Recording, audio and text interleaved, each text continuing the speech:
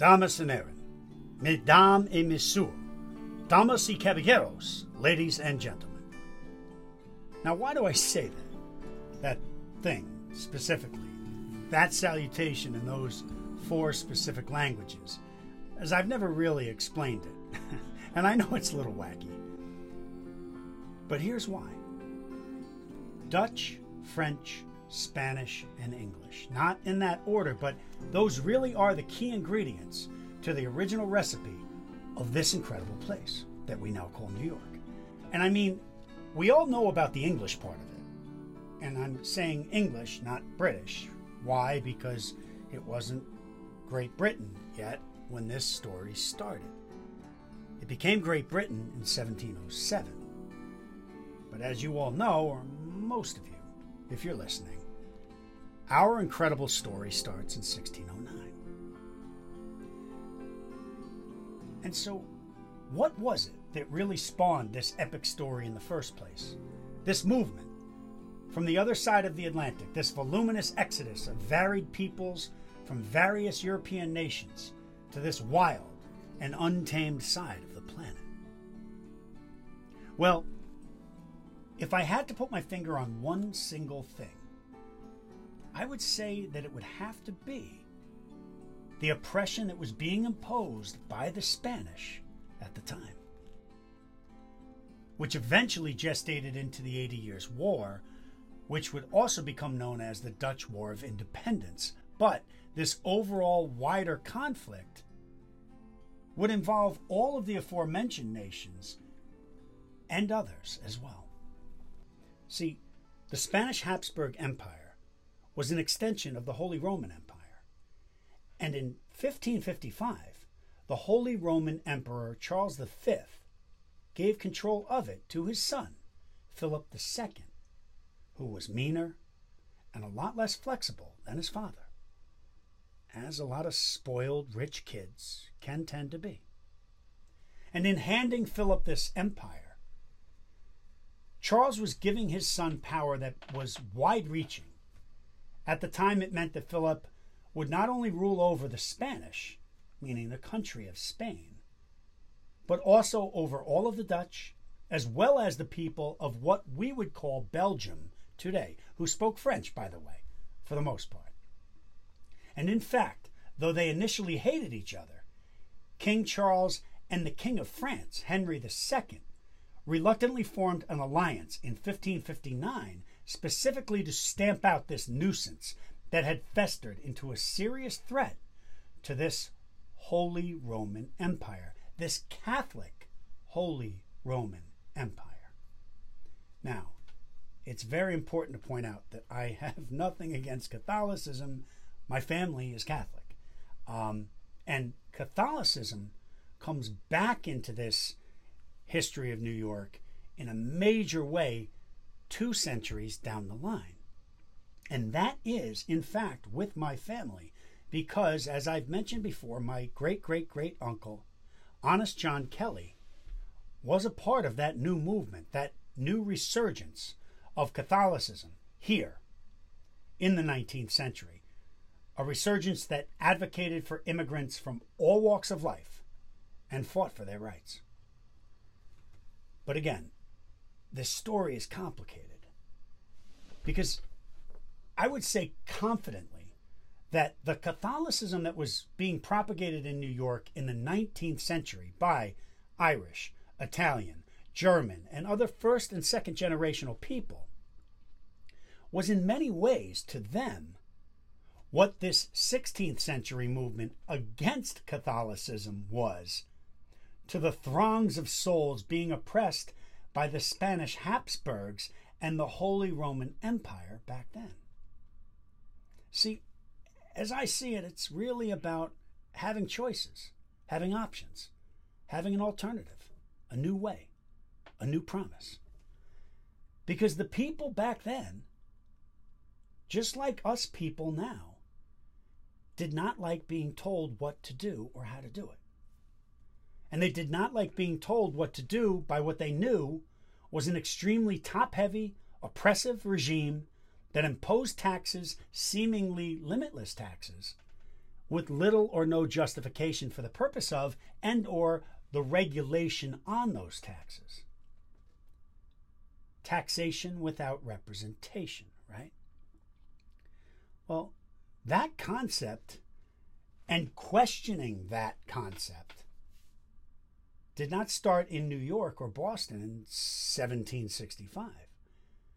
No, people started questioning that way back in the Middle Ages in Europe.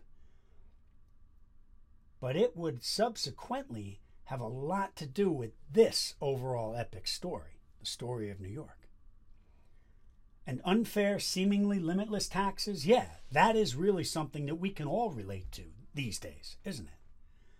Bad leadership, inept leadership, mired in such a deep level of corruption that it knows no other way.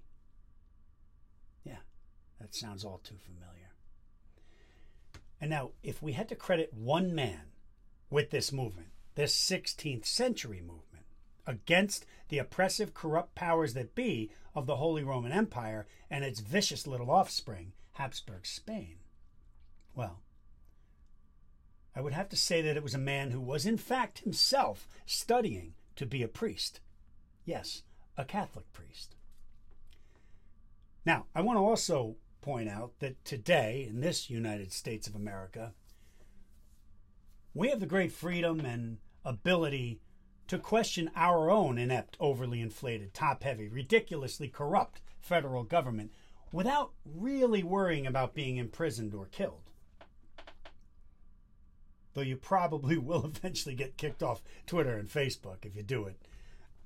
But who cares? But as a citizen of the Holy Roman Empire in the 16th century, questioning your corrupt government and its twisted version of religion that it imposed on all of its citizens was putting your life on the line. Literally.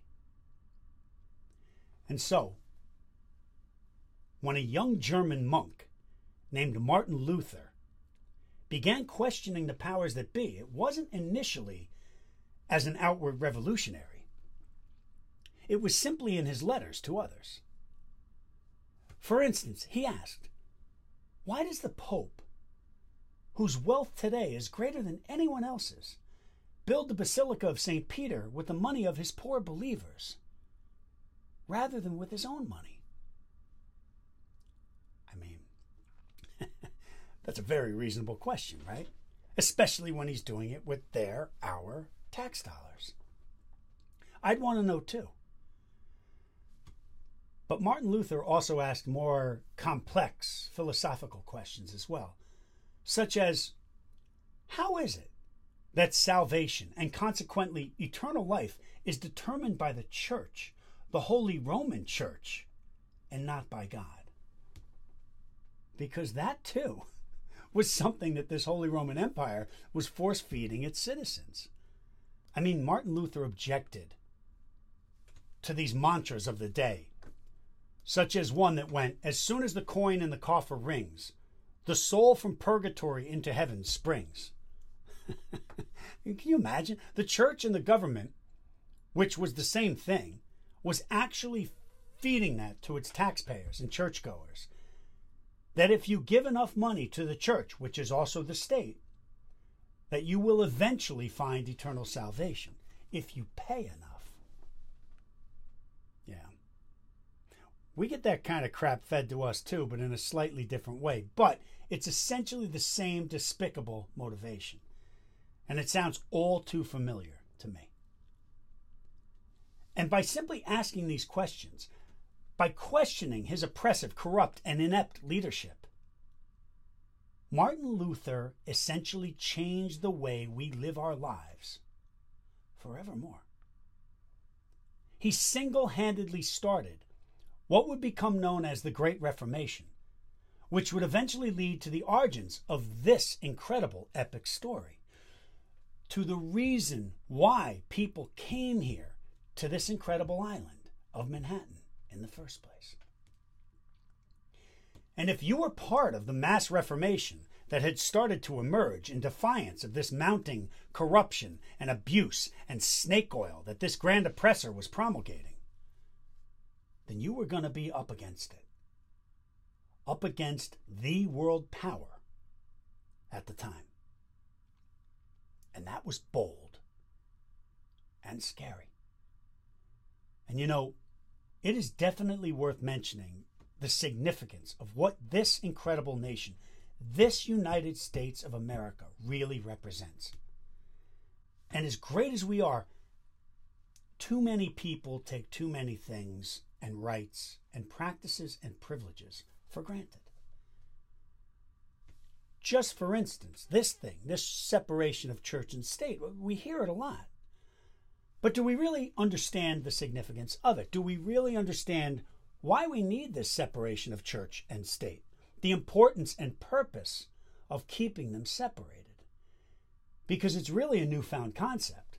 In the big scheme of things, it's only been effectively thrust into meaningful practice for a couple hundred years. Maybe 300 years.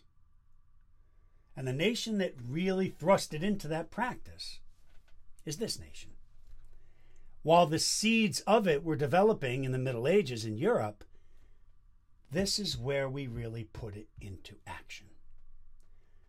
Now, let's also remember that separation between church and state doesn't in any way mean don't practice your religion of choice. In fact, the point is just the opposite. It means practice exactly the religion of your choice. But what it means is that the government cannot impose any one or other upon you. Because again, in the 16th and 17th century, not only were the church and state interconnected, but they were collectively the political apparatus as one oppressive machine. And what that machine said was law, period. And you did not question it. Most sane people did not question it anyway. And the Holy Roman Empire stretched far and wide, controlling a vast swath of this earth. And because of these incredible words and questions from Martin Luther, and propelled by the invention of the printing press, which became more present in the more populous cities at that time, his word eventually made it clear to the people that in spite of the danger of saying so, it was time for a serious reform. Now, you also might be thinking, Martin Luther. I know that name, I think, but not as a guy from Europe in the 1500s. And you would be correct. Because in 1934, when a pastor from Georgia named Michael King visited Germany, he was himself so personally taken by what he learned about this incredible Martin Luther that he made perhaps the ultimate endorsement of his words and teachings by renaming himself after this revolutionary medieval priest. And so when Michael King became Martin Luther King Sr., he then looked to his 5-year-old son, who at the time was named Michael King Jr. And because of his father's passion for this German theological trailblazer, Michael King Jr. would become Dr. Martin Luther King Jr. I told you history is cool.